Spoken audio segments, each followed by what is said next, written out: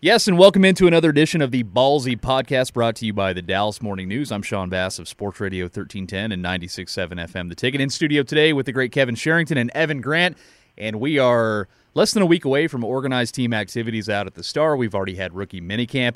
Need to talk a little Dallas Cowboys football, and to do so, we'll be joined by Babe Laufenberg, the radio analyst for your Dallas Cowboys. Babe, good to talk to you again.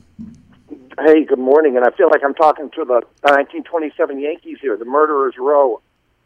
Yeah, we've been. I have never been indicted. Journalism. I was going to say, so it's really. What kind of charge are you making there, babe?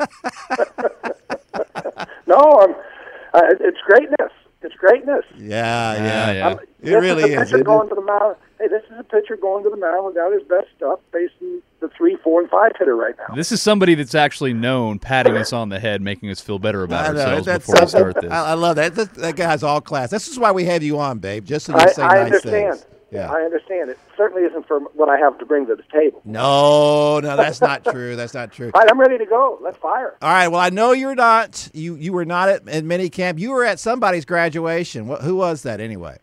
Yep, my oldest son, Joe Willie. Actually, I'm going to tell you, I was at Chidobe Awuzie's graduation because I went, got a photo with him, talked to him a little bit in his cap and gown. Told him I was told by the Cowboys to check up on him out there, and he kind of looked at me like I was serious. And I said, no, my son's graduating here too. But it was I had a nice conversation with him, and then of course, my Joe Willie graduated. And let me ask you guys this, okay? And Kevin, you've been through this, correct, with a college graduation? 2 of them. Okay. Everybody says, congratulations, you must be so proud. Well, when you send your kid and you pay the money for out-of-state tuition or in-state tuition to send your kid to a 4-year college and they graduate, wasn't there an expectation when they started that they were going to graduate? Yeah, here was the deal that we had. It was that the first 4 years are on us. Anything after that is on you. Well, I did the same thing. And my son, well, I just told him basically we're going to graduate in 4 years, barring something catastrophic happening. And he said, well, your dad didn't graduate from college till he was 27, his grandfather. And I said, yes, but my dad also was 17, graduated from high school on Saturday, was in the Navy in World War II, basically, on Sunday, basic training, was in the war for a couple of years, came back, went to St. Ambrose College for 2 years, got called back into the Korean War for 2 more years, then finished up his engineering degree at the University of Iowa. I said, so if World War III breaks out in Boulder, Colorado, you also get 6 or 7 years to get that degree. Well, that took a lot of nerve for him to bring up his grandfather with all of that. Holy cow. And I'm guessing World War II era tuition rates weren't quite the same as it is. No. Well, there we go, yeah. And I think they were still prohibitive at big-time schools for a lot of people. Are you taking a shot at me now? Because my first semester at San Jacinto College cost me, I think it was for 18 hours, I think it was $72. I can't remember. It was something ridiculous. Well, and the thing is that when you went to San Jacinto College, you were there for the battle, right? Oh, yeah. Big Sam had some problems. The battle was just for Mr. Sherrington to get through college. Yes, that's what it was. Let me suggest to you both a much more efficient method to this whole college thing, which is the approach that I took. And that is marry a woman who's already got 2 kids, whose ex-husband has pledged to pay their college education. There you go. That was one of the requirements you had, wasn't it? Which is why I'm suggesting that. Well, I suggested to Nick that he go to the most affluent of schools, top shelf, and I'm encouraging Natalie. No, go find a place with a huge out-of-state tuition. You want to be a designer? Go to the Rhode Island School of Design, honey. Go. There you go. All right, enough college graduation talk. Let's move on to some really substantive stuff, like minicamp. Like minicamp. Yeah, that's really substantive stuff. Yeah, that's. Let's talk about minicamp, and do we ever find out anything from minicamp? I don't think you do. You just, the one interesting thing about that is you get out there, and again, I was not there. I think it's the first one I've probably ever missed, to be quite honest, but hard to tell you, son, I'm missing a college graduation for rookie minicamp. Yeah. So I'll get over it and I'll figure these guys out. But I do think you look at him and you go, wow, that guy's got a little more to him than you thought, or a little bigger, a little smaller, a little this, a little that. And as we well know, obviously, all these guys are 6 feet tall until they get to the combine, and then they become 5'10". Right. And, how they're listed and all that stuff. And but when you come out there, I remember going out and seeing Zeke Elliott, and obviously had watched him at Ohio State, not with the same eye that a scout does, but had seen 4 or 5 games that he played his last year. I don't want to say his senior year, but anyway, then you get out there and you just when you see him up close and personal, you just get a different feel for him. So from that standpoint, you can, but it goes through all these OTAs and mini camp and training camp, and they kind of keep progressing, and some will fall off and some will keep taking that leap. And it's interesting because every year in training camp you see a guy in the first few days he stands out, or maybe the first 4 to 7 days he'll stand out, and then sometimes you just get a little overwhelmed with the information. So they know the stuff on day 1, they know most of it on day 2, they know quite a bit of it on day 3, and then suddenly it just overwhelms them, and you just see them slide physically because they're thinking so much, trying to remember and regurgitate all the information that's being presented to them. Babe, I was able to go out to the Star on Friday and just to get a look at all the rookies and them getting their feet wet for the first time in the NFL. And you probably, like you said, you can't really learn much, but to see their faces when they're in the locker room with 40 to 50 media members surrounding them and the wide eyes. And Jason Garrett always talks about the process, and I don't think we should underrate just getting into the system and learning what the expectation is from the coaching staff. That is a pretty valuable thing, and you can see it and hear it in the coaches' comments when they are so fired up to basically have a fresh clay mold so they can go to work. Yeah, and the interesting thing is, these guys are all 8 of the 9 of them came from Power 5 conferences this year, and you think, okay, well, they've been well coached. They're going to step in here, and they played in big games, and they did all this. They have no idea what they're up for, technique-wise. It really becomes a different game. And I remember Rod Marinelli talking about, I believe it was Randy Gregory, who obviously played at Nebraska. And he said, hey, he's finding out the things that worked at Nebraska don't work here. You better put some stuff in your toolbox. Tyron Smith looks at some of your moves that you might have dominated with in college and just says, really? That's what you're bringing to me. And then he just stones you. So, bad reference for Randy Gregory there. Sorry. Oh, my gosh. No, I didn't. We weren't going to say anything until you. Well, you were. Yes, you were. You're all three. Just wait to jump in. I didn't. That was a total malprompt there. We weren't going to say anything. Our jaws were still on the ground. So all those technique things that work. That's why, quite honestly, wide receivers, you don't really see them dominating early in the NFL. They become dominant players, but Jerry Rice struggled. I think now with so much passing in the college game, these guys are better equipped, but they're still not equipped for what they see, the coverages they see, the press technique that they get, and how to beat press and all that stuff. It's almost becomes a different game. Do you have an opinion? Well, of course you do. But I want your opinion on Taco Charlton. Is he the answer at defensive end, or is he just a guy? I don't want to say just, but is he a guy who's in the rotation and will be, a nice player?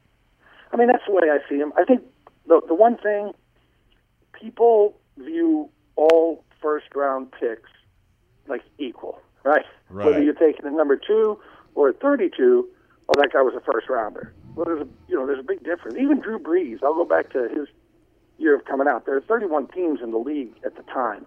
Cleveland didn't have a team, I don't believe, at the time. They still don't. Yeah. Well, but he was the 32nd pick in that draft. So in today's world, he'd be a first-round draft pick. And everybody saw they got Drew Brees in the second. So, yes, technically they did in that draft. But you look at 28. 28 isn't 4. Charlton isn't viewed clearly as the player that Zeke Elliott was coming out of college. So to your point, Kevin, I think if he can just be a solid player, that's what you're hoping for. I don't see a guy coming in and being a dominant DeMarcus Ware type guy. And DeMarcus Ware came out of a very good draft that year, and obviously was taken at number 11. So there's a big difference of first-rounders. Do you have? No, there was some speculation that the Cowboys still had a first-round grade on a guy, and I don't even know that we've ever found out who that was. Everybody supposed it was Kevin King, the cornerback from Washington. Right. But did you have a problem with them taking Charlton there? Would you have taken someone else? Not at all, because I liked their thinking in terms of they knew that a good corner was going to be there at 60, or they felt like a good corner would be there at 60. Yeah. And obviously all of it is just an educated guess through the draft. And sure enough, they were able to get a pass rusher at 28 and their corner back there at 60, and it worked out for them. The pass rusher wasn't going to be there at 60 even if they had jumped up and taken that corner. Yeah. So I had no problem with that. And I don't grade drafts in terms of the next day saying, wow, I grade them.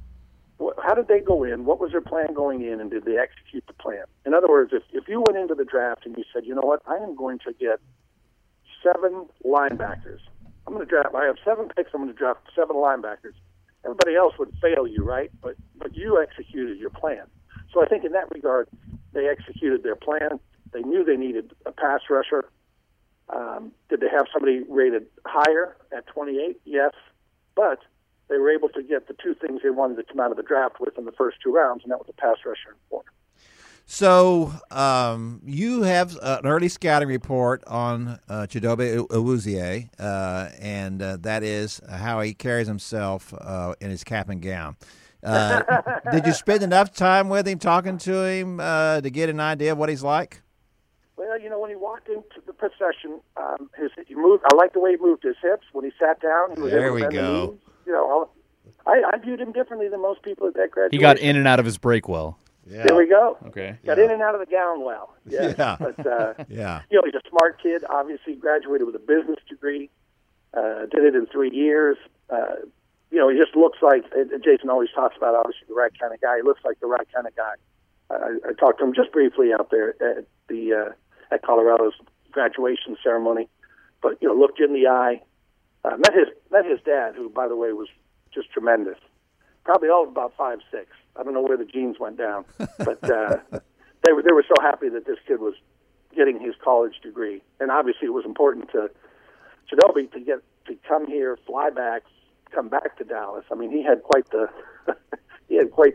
travel itinerary, but it was important for him to go through it, and I'm glad the Cowboys let him do it. But one thing I don't like though is we hear all this talk about position flex, right? Position flex. DeMarcus Ware didn't have position flex necessarily, right? Yeah, he was pretty good. Did Michael Irvin have position flex? Right. Did Emmett have position? I had no position flex. Yeah, and they did that certainly with Byron Jones. He was a guy they kind of played all over the place, and obviously handled it all pretty well. But I'm just still not convinced he had such a great year last year. Now maybe you tell me different, but I wonder if that's when you're asking a guy to do all those kinds of things, aren't you kind of impeding his progress? Oh, I think so. And with Byron, they drafted him to be a corner. They didn't draft him to play safety. Right. They drafted him to be a corner. So again, the position flex is a fallback thing, a little bit like Tyrone Crawford to me. I keep waiting for Tyrone Crawford to have that big year, right? That dominant year that they paid him for. Well, that they paid him for. Now, in his defense, he's battled through multiple injuries. I don't know if he's ever been healthy, and he's played through them to his credit. Shoulder this, but all that position flex gets you up and down the line, right? But you never find a home. Right. I'll never forget. Now, I'm not going to put Bobby Carpenter in the classification that he would have been an All-Pro player, but I was talking to Paul Pasqualoni the one year. We were in training camp. It was in San Antonio.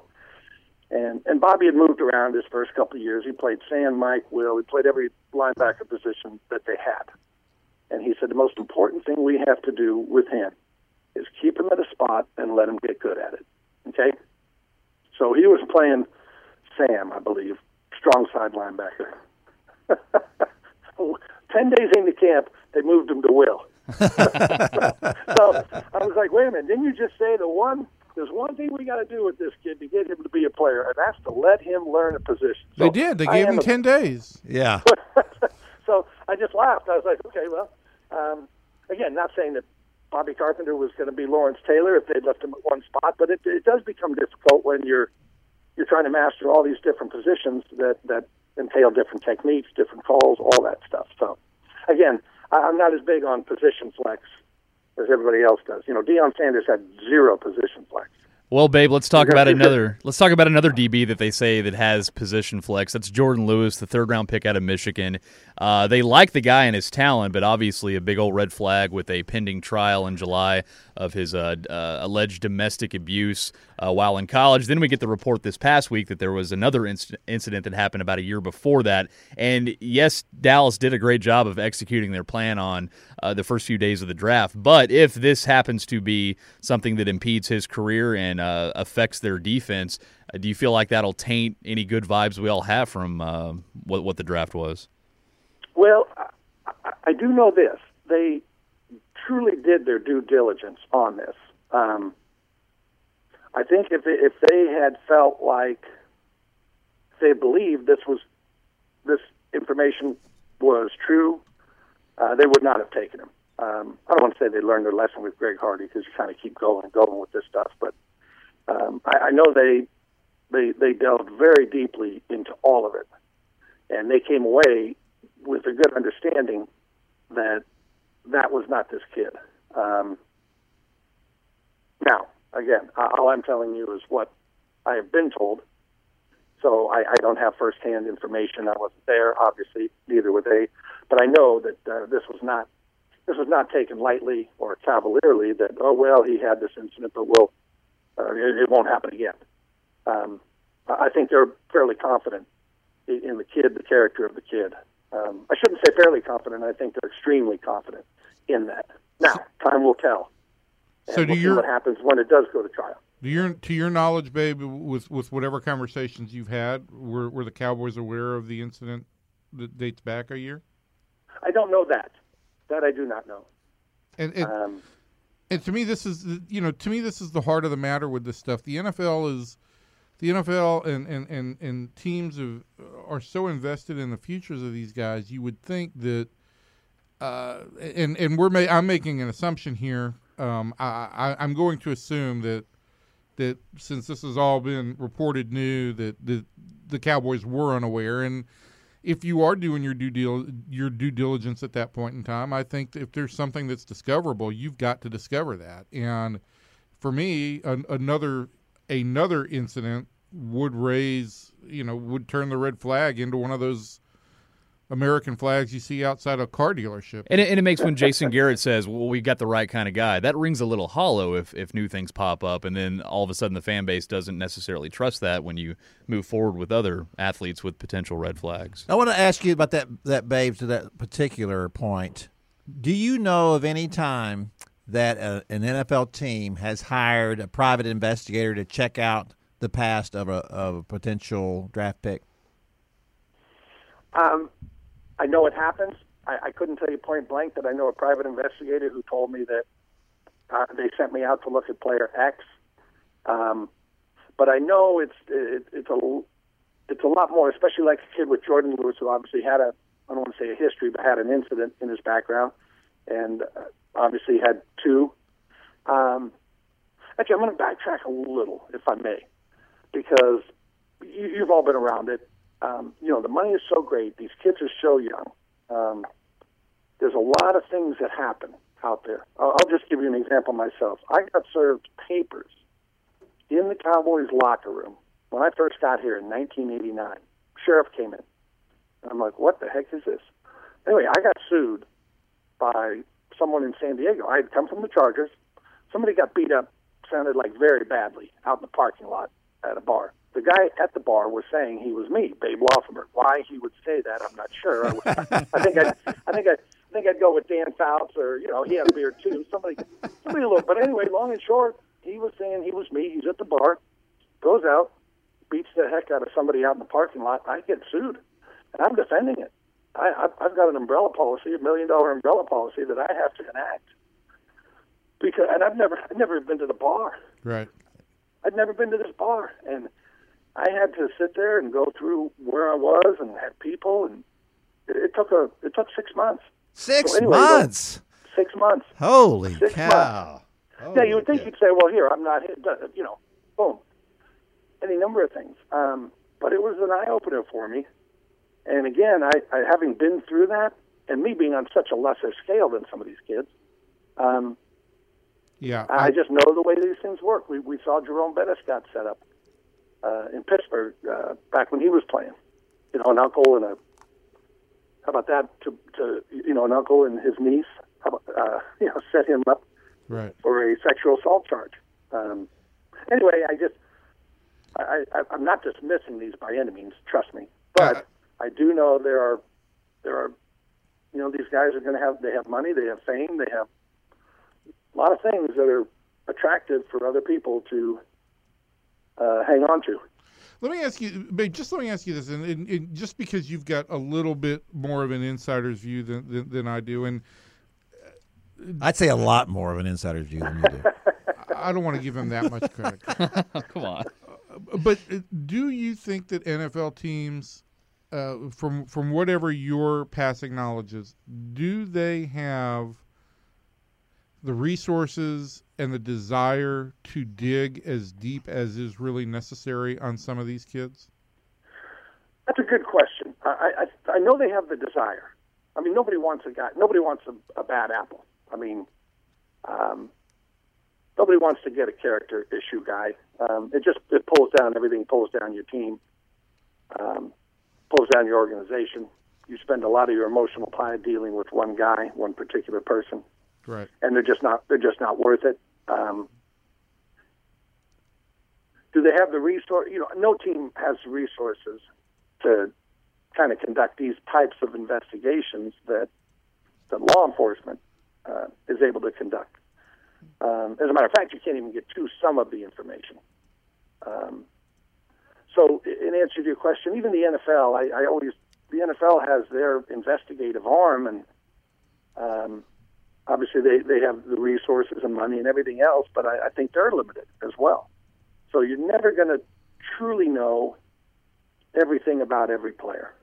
Now, the other part of that is you've got to look at these players and say, is this guy a character issue guy, or is he a young man that has made poor decisions? Because you can help the young guy that has made poor decisions, but if you've got a character issue guy, to me, you just say, let him go be good for somebody else. All right, I got one last thing for you, babe. We know you're on a tight schedule. I wrote about this last week, I guess it was, about Jalen Smith and all the talk about has the nerve regenerated. I think we've all learned a whole lot about this medical problem and what it entails. My point was that can't we just let this kid progress and let's see where he is? Shouldn't everybody just say, we're happy with the progress he's made so far, but let's see where it goes from here? And instead, what we're hearing is, we would have taken him in the first round now if we had an opportunity, even where he is right now in his development. Aren't they doing him a disservice? Well, I think the day-by-day updates are, and as far as I'm concerned, I really don't pay attention to any of that. Until I see him on the field in football gear playing football, I'm assuming he's not ready to play. And it's not unlike, Kevin, you had the station wagon, right? Yeah. Well, yeah. Suburban. I grew up in a station wagon, but no, they don't have those anymore, babe. I have a Kevin, that's Suburban. So sad. I thought you lived in a house as a kid. You upgraded to the Suburban. Yes, we did. What's the longest trip that you took in that Suburban? Probably about 900 miles. Where'd you go? Went to Illinois. Okay. So you got out of Dallas. Got out of Houston, actually. Okay, Houston. Okay, so you in Houston, and you might have made it to, College Station coming up. And the kids in the back seat said, are we there yet, Dad? Are we there yet? No, not there. And you had 900 miles, and for about every 15 miles, they kept asking you, are we there? And that's like Jalen Smith's foot.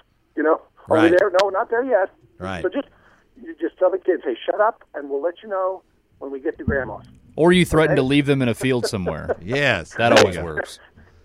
There we go. Yeah. But, until I really see him playing, I'm assuming he's not playing. Yeah. And we hear things like, he's feeling his toe. Feeling your toe and playing NFL football there's a wide gap between those two things. Yes, there are. Very wide. Okay, hey, do you want to hear my one mini camp story before I leave? Give me a mini camp story. And this will probably go on through the ages, right? But I'm in Washington, and at that time, your first mini camp was with the full team. It was all the players, not the rookie mini camp that they just had. So I go to Washington, drafted in '83. They just won the Super Bowl in '82. John Riggins was Super Bowl MVP and had that great playoff run. So we're throwing a drill called pat and go, and you've seen it where they're just loosening up and throw kind of about a 30-yard deep ball, and it's really just to get the receivers. You got two lines. Well, I'm counting down the players, and I realize, oh my goodness, I'm going to be throwing to John Riggins. You're counting down the players to see who you're going to throw to? Well, because we had two quarterbacks, right? So maybe it was me and Theismann. And I'm like, okay, he's got him, I've got him, he's got him, I've got him, and him was Riggins. I'm like, he's the fourth guy, and I'm just sweating because I'm thinking, okay, if I throw it over his head and he has to go sprint to it, and he pulls a hamstring, I'm cut right there. I mean, I'm wanting to put a perfect ball on him. I know everybody is watching me, right? Seriously, I know everybody is watching the sixth-round rookie quarterback. I know all eyes are on me. Anyway, I throw the ball. When it leaves your hand, you just know. So I throw it, and good spiral. It turns over. I'm like, that's going to be right on the money. He's running, takes his helmet. He's got his helmet on, and just takes it and headers it like a soccer player. Doesn't even make an attempt to catch the ball. And I just said, whoa, okay, this NFL thing is going to be a little different. He just jogged around, and then I realized no one was watching. As you become a veteran and these guys come in, you realize nobody's watching me. When Jason Witten comes in, I will guarantee you Cooper Rush is going to think, oh my gosh, Witten is like grading me right now. And Witten may not even know the guy's name. So you didn't go down there and get in John Riggins' face for not catching that? No, and no one else did either. Yeah, I bet. I did. I said, this is going to be a little different. Well, Babe, that is awesome stuff, and it's always good to talk to you. Thanks for carving out some time for us today, and I'm sure we'll talk again relatively soon. My pleasure. Thank you, guys. Appreciate it. All right, Thanks, there he goes. Babe. There's Babe Laufenberg. Bye, Babe. He is the lead analyst for the Cowboys Radio Network alongside the great Brad Shams. Yes, they are. And it's always fun talking to Babe. Babe likes to get on, kind of winds up on his stories. Not like me, though. I like to go tell a few stories every once in a while. But Evan always says it's like from the back porch as we're whittling. Well, Kevin does speak in kind of corn pone tones. I was old. A few country witticisms. Yeah, I was knee high to a feral hog. Well, we kept it as a pet, though. Well, let's see if we have some of that this week as you guys talk to Fran Fraschilla as the Mavericks pick 9th in the NBA draft. And Kevin had to act all sophisticated. Let's see if we get some down-home country-spun wisdom as we talk Rangers a little bit later this week. We're going to do that, too.